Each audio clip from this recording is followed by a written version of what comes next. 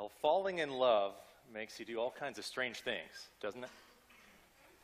I was reading this week a series of studies that suggested that when people fall in love, there are chemical reactions that take place in their brain that change the way that they think and act. So some of the side effects of falling in love would be impaired judgment, inability to concentrate, reduced sensations of pain, a lack of awareness regarding high-risk situations. Has anybody here ever experienced the side effects of falling in love? Don't be bashful. I know there are some, right? Thank you. Okay, there's one. Great. All right, another right there. Me too. I have. I will admit this. Before I got married, when I first started dating my wife, I had some of the side effects of falling in love. I remember there was a thing distinctly I used to do. I'd be driving to, at that point, she was my girlfriend's house. And later, now she's my wife. She's over there. Driving to her house, and I remember I realized this. I think I had done this a lot, but I realized at one time, apparently I was unbuckling my seatbelt like a quarter of a mile before I even got to her house. Didn't know I was doing it. I had an old beat-up van, which is one of the reasons I knew she was a keeper. She wasn't impressed by my vehicle. And so it never told me when my seatbelt was unbuckled. And so I would unbuckle my seatbelt. One day I realized I wasn't even close, and I had already unbuckled my seatbelt because I was so excited to get out of the car and see her. If falling in love makes you do some strange things. But what about real love? Like deep, sincere love. I'm talking like married for 60 years kind of love. I'm talking mother and newborn child, first time she lays eyes on this kind of love. I'm talking deep, real love. How does this make people act? What is the fruit of real, deep, sincere love? Ever hear those stories of the woman who her infant is trapped under a car and so she lifts it up so the child can be rescued? Or the stories of the person who dives in front of the bullet for their spouse or the loved one that's about to get shot and they do something heroic and amazing. This is the fruit of real, deep love. These are stories of courage and strength inspired by this kind of love. When someone deeply loves another person, they aren't focused on themselves. They're willing to courageously sacrifice their reputation, their safety, whatever, in order to protect the person that they truly and deeply love. And this evening, we're going to be looking at a story with this kind of love. We're going to look at the story of Joseph. We're focusing on Joseph for this Christmas Eve. There's an amazing story of love here. But before we jump in, what we're going to do is we're going to take some time just to read our story from the Bible. This comes from Matthew's Gospel, and so we're going to read through this passage, then we'll unpack this amazing example of love together. And so if you came and you brought a Bible, you're welcome to open your Bibles to Matthew chapter 1.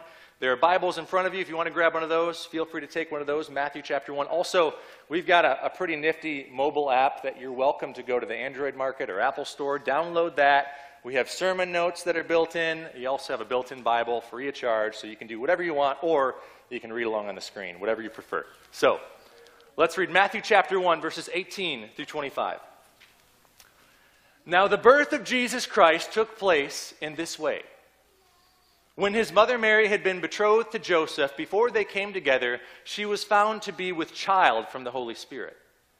And her husband Joseph, being a just man and unwilling to put her to shame, he resolved to divorce her quietly.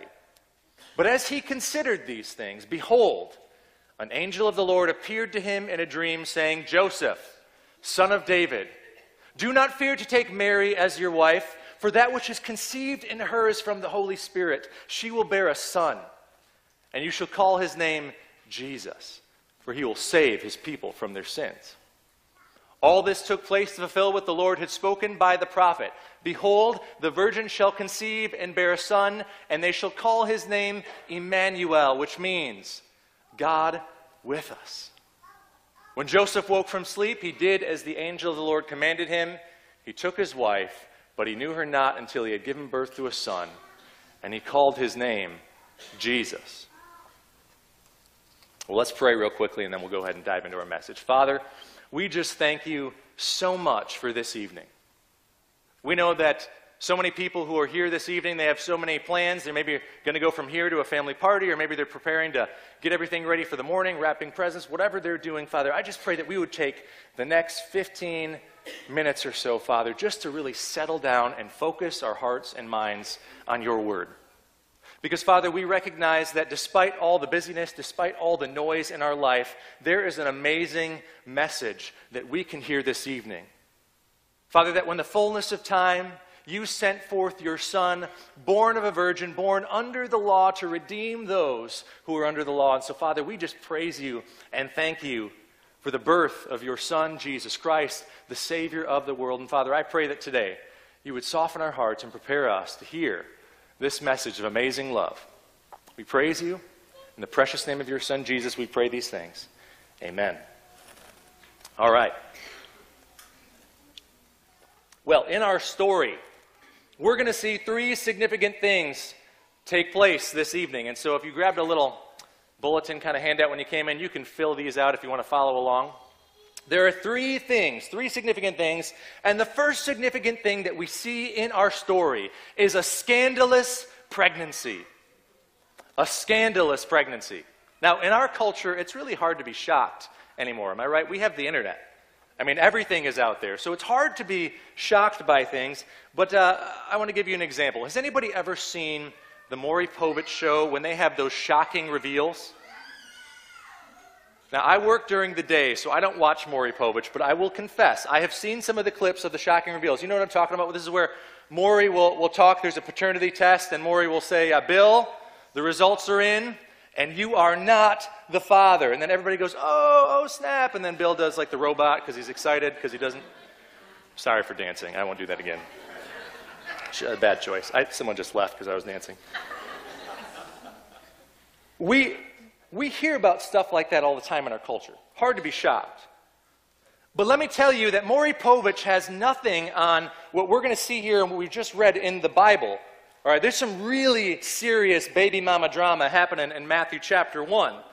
Our story begins with these two characters, Mary and Joseph. Now, they have fallen in love. In fact, I think there's a much deeper love at play here, and we're going to see that near the end. They love each other. In fact, they are betrothed to be married. Now, we hear the word betrothed. That's kind of an old word, betrothed. And for us, we would equate that to engagement. But to understand betrothal, we really need to put ourselves in the shoes of people during this period of time. Betrothal was a much different thing than just normal contemporary culture's view of engagement. You see, back then, most marriages were arranged marriages. You would have these two families who would make an agreement that this couple would be the one that they want to bring together to start a new family. And so what they would do is they would bring this couple together and they would have a ceremony. This was a betrothal ceremony where they would come together and legally they would make a covenant together. They were betrothed to one another. But after that ceremony, they would go back and live in their own separate houses. So usually the son would go with his parents and the daughter would go with her parents, and they would live that way for a whole year. Not living together, certainly not sleeping together, and that was the year of betrothal. So even though they were legally considered to be married, this year of betrothal was not a full marriage. Now, basically, this was a time of testing. They would go through this ceremony, a year would go by, and the whole purpose would be to see if the two could be faithful to one another. And so during this year of testing, this betrothal year, the couple would stay separate, and eventually they would come together. There would be another ceremony. People would celebrate. They would then eventually live together and sleep together, and then they would be married as we know it. But if a person could not remain faithful during this year-long betrothal, the families would normally pursue for them to be separated, which would mean that they would have to get divorced. Now, this was a big scandal back in that day. And to add more to this, if the woman was unfaithful, often she was cast out, she was despised, and in some cases, the woman was even killed. She was stoned to death. So betrothal is a really big deal in this culture. The problem is Mary ends up pregnant during this year of betrothal. And here's the reality. Joseph, the results are in. You are not the father, okay? Oh, snap. Come on, give me, right. No robot, though. He was not happy about this. Joseph isn't the father because we read in our text the Holy Spirit is the one who impregnates Mary. And so Joseph is in a real pickle here. He's in a real pickle because What's this guy supposed to do? He loves this woman. He's betrothed to this woman, but apparently it looks like she's been unfaithful. Any zealous Jew, what they would do is they would pursue a divorce. They would say, you know what, she's been unfaithful to me. This is the year of betrothal and testing. She failed the test. I'm going to get a divorce, and that's it. But see, Joseph loves Mary. In fact, he loves her so much, he doesn't want her to be put to shame. In fact, he doesn't especially want to see possibly her be put to death. And so we read in our passage that Joseph resolved to divorce her quietly.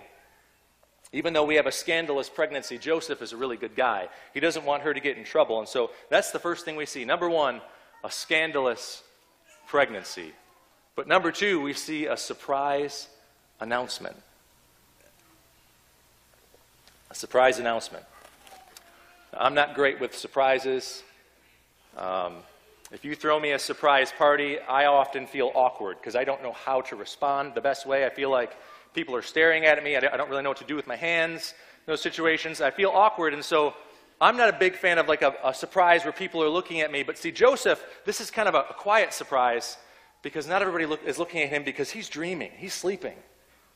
And there's a surprise announcement that takes place during this dream, and it's absolutely crazy. An angel appears to him, and he says this, Joseph, son of David, do not fear to take Mary as your wife, for that which is conceived in her is from the Holy Spirit.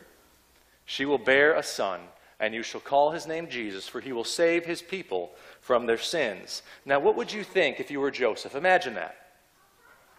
You've just found out the person you're betrothed to is now pregnant. You go to sleep in the middle of your dream. You find out that she has become pregnant through the power of the Holy Spirit, and she is now carrying the Messiah. What would you think? I would be wondering what I ate to make me dream something so crazy. But see, Joseph, he hears this, and even though it's unbelievable, he knows it's true. I mean, Joseph knows this is a message from the Lord. Not only is the angel proclaiming that Mary is still a virgin, he's saying that she's been chosen by God to bear the Messiah, God's promised one, the one that people have been waiting for. And they are to call his name Jesus. Now, the name Jesus in Hebrew, which is Yeshua, it means the Lord saves. This is why it ends by saying, for he will save his people from their sins. That's why he's given this name, Jesus. He is no ordinary child. He's the Savior of the world. In fact, Matthew even adds, he's to be called Emmanuel, which means God with us. So believe it or not, Mary is carrying God incarnate inside her womb. This is absolutely unbelievable, the most unbelievable news ever. And all this is placed before Joseph. All this is placed right before him, and he's now faced with the biggest decision of his life. See, on the one hand, Joseph can continue with his plan. He can pursue this divorce. He can move on with his life. He can settle down with another girl from Nazareth. They can start a family and live happily ever after. And he's avoiding everything difficult. That would be the easy road. That would be the road that would avoid all the drama, all the dirty looks and rumors, all the people who are whispering and saying things about that relationship and how she was pregnant during the betrothal period. He can avoid all that. But he doesn't. Joseph doesn't. What does he do? Well, we've seen in our first section, scandalous pregnancy. Number two, a surprise announcement. But number three, we're going to see a submissive response. A submissive response.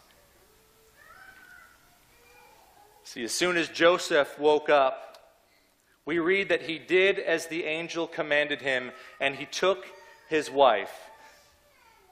Now, we could simply interpret this to mean that Joseph continued with that betrothal year. He was in the middle of a betrothal year.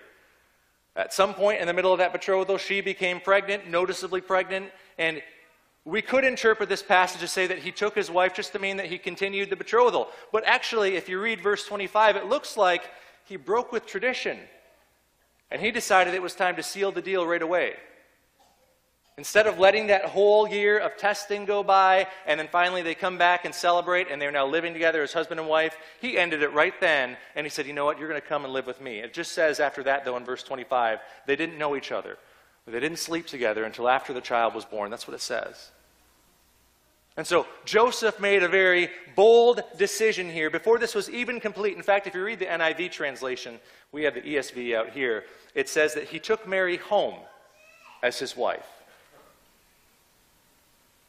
Remember, she's very pregnant. People know that they haven't been living together. Can you imagine what everyone must have been saying when they see this Joseph, this righteous man, this devout Jew, take this woman who is noticeably pregnant, even though they have not been living together, as his wife home? Can you imagine what they must have said? See, despite all the nasty rumors, the gossip, the dirty looks, Joseph courageously and sacrificially chooses to obey the voice of the angel and take this woman home as his wife. He's making a bold statement to everyone. I don't care what you say. I don't care what you think. I don't care what the rumors are. I choose Mary. I choose Mary. I can't imagine what that would have done to his reputation. Nazareth was not a big town. It's a little town. Word travels quickly. And so my question this evening is this. Why would Joseph choose to make this decision? Why would he willingly make such a difficult decision and go along with this angelic declaration that was given to him? Well, I think the answer is love. And the answer is love. See, Joseph loved Mary deeply, but even more than that, Joseph loved God deeply.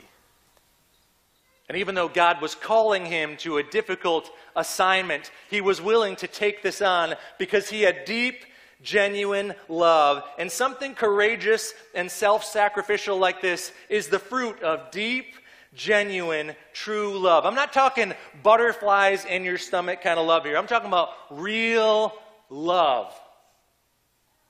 He truly loved Mary, and he truly loved God. Joseph is an amazing example for us of what true love really looks like. Being willing to make that difficult decision because you love someone so much. He doesn't care what people think or say. He has chosen love. Now, the reality is, for many of us here, maybe we haven't experienced this kind of love. Maybe for some of us here, the father or the mother or the spouse who's supposed to love us in this kind of way didn't. Maybe the people in our life who were supposed to love us courageously, who were supposed to love us sacrificially, they weren't like Joseph.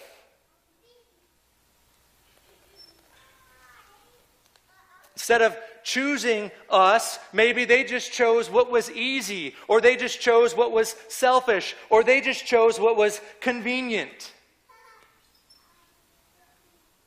And maybe all this is complicated even more by the holiday season as you think through this and replay these memories in your mind. Maybe you came in here this evening feeling broken and defeated and unloved. Maybe you came in here this evening feeling like nobody cares about you the way that we've just heard Joseph caring about Mary and caring about God. But let me tell you this evening, we have an incredible message for you. An incredible Christmas message. There is someone who loves you deeply. There is someone who loves you courageously. There is someone who loves you sacrificially. See, God loves you so much that he sent his son, born of a virgin in Bethlehem. And his son's name is Jesus. And he came to save his people from their sins. Jesus didn't choose the easy road. Jesus didn't choose the selfish road. Jesus didn't choose the convenient road. He chose love. You see, because here's how the story goes. After this Jesus was born, as we read in our story, 33 years later, Jesus walked a long road carrying his cross. And when he reached the place of the skull, the place called Golgotha, they took him there and nailed him to that cross and raised him up and mocked him and spit at him. This is after he's scourged, beaten so severely. In fact, the scriptures say he was beaten so bad that his appearance was beyond the appearance of even a person. You couldn't even tell he was human. That's how bad he was beaten. This Jesus did all this willingly, sacrificially, lovingly, courageously, in order to pay the penalty for our sin. Now, this might sound like a tragic love story, right? But in fact, this is a heroic love story, because if you know the rest of the story, after Jesus was crucified and died on that cross, they took his body down and they placed it in a tomb. And after 3 days, Jesus Christ was in that grave. He rose from the dead in victory, conquering sin, defeating death, and now he is reigning at the right hand of his Father in glory. Jesus is alive. And this is the good news of the Bible. This is the amazing message we have for you. That because God loves you, because he sent his Son, that if you repent of your sin, now repentance means it's a change in thinking, it's a change in behavior, turning from sin. If maybe you're the type of person who says, I'm pretty good, I think I'm good enough to get to heaven because I haven't done that much wrong, change your thinking. There's nothing good enough you can do to reach a perfect God. In fact, every little tiny sin, it's breaking God's commandment. And sin separates us from God. So maybe you think, I'm a pretty good person. Well, you're not good enough. I'm sorry. Maybe you go, all right, well, I give to a lot of charities, or I go to church fairly regular. Whatever those things you're thinking, repent. Change your thinking. Turn from sin, change that thinking. That's the first thing we're called to do. And secondly, we're called to place our faith in Jesus Christ. What that means is I'm not relying on myself to try to earn my way before God. I know that I can't do it. I can't be good enough. But Jesus was good enough for me. I know that when I look at God's law and I see all those things, I go, man, that's a pretty hefty law. I don't know if I can keep that. I don't have to keep that. Jesus kept that for me.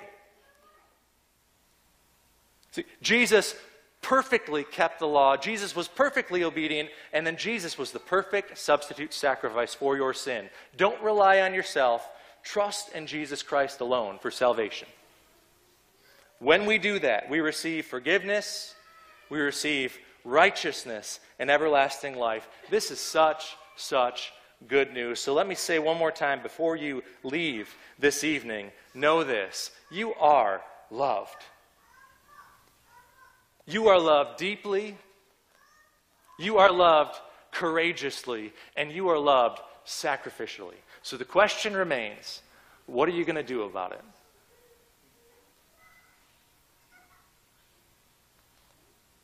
Let's pray together. Father, I thank you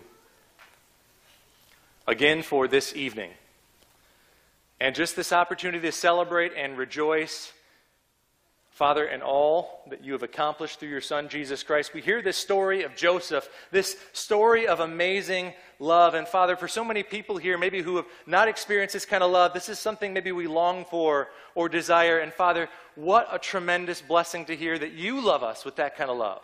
In fact, far greater. And so, Father, I pray that we would realize this evening, this Christmas Eve, how much you love us, Father.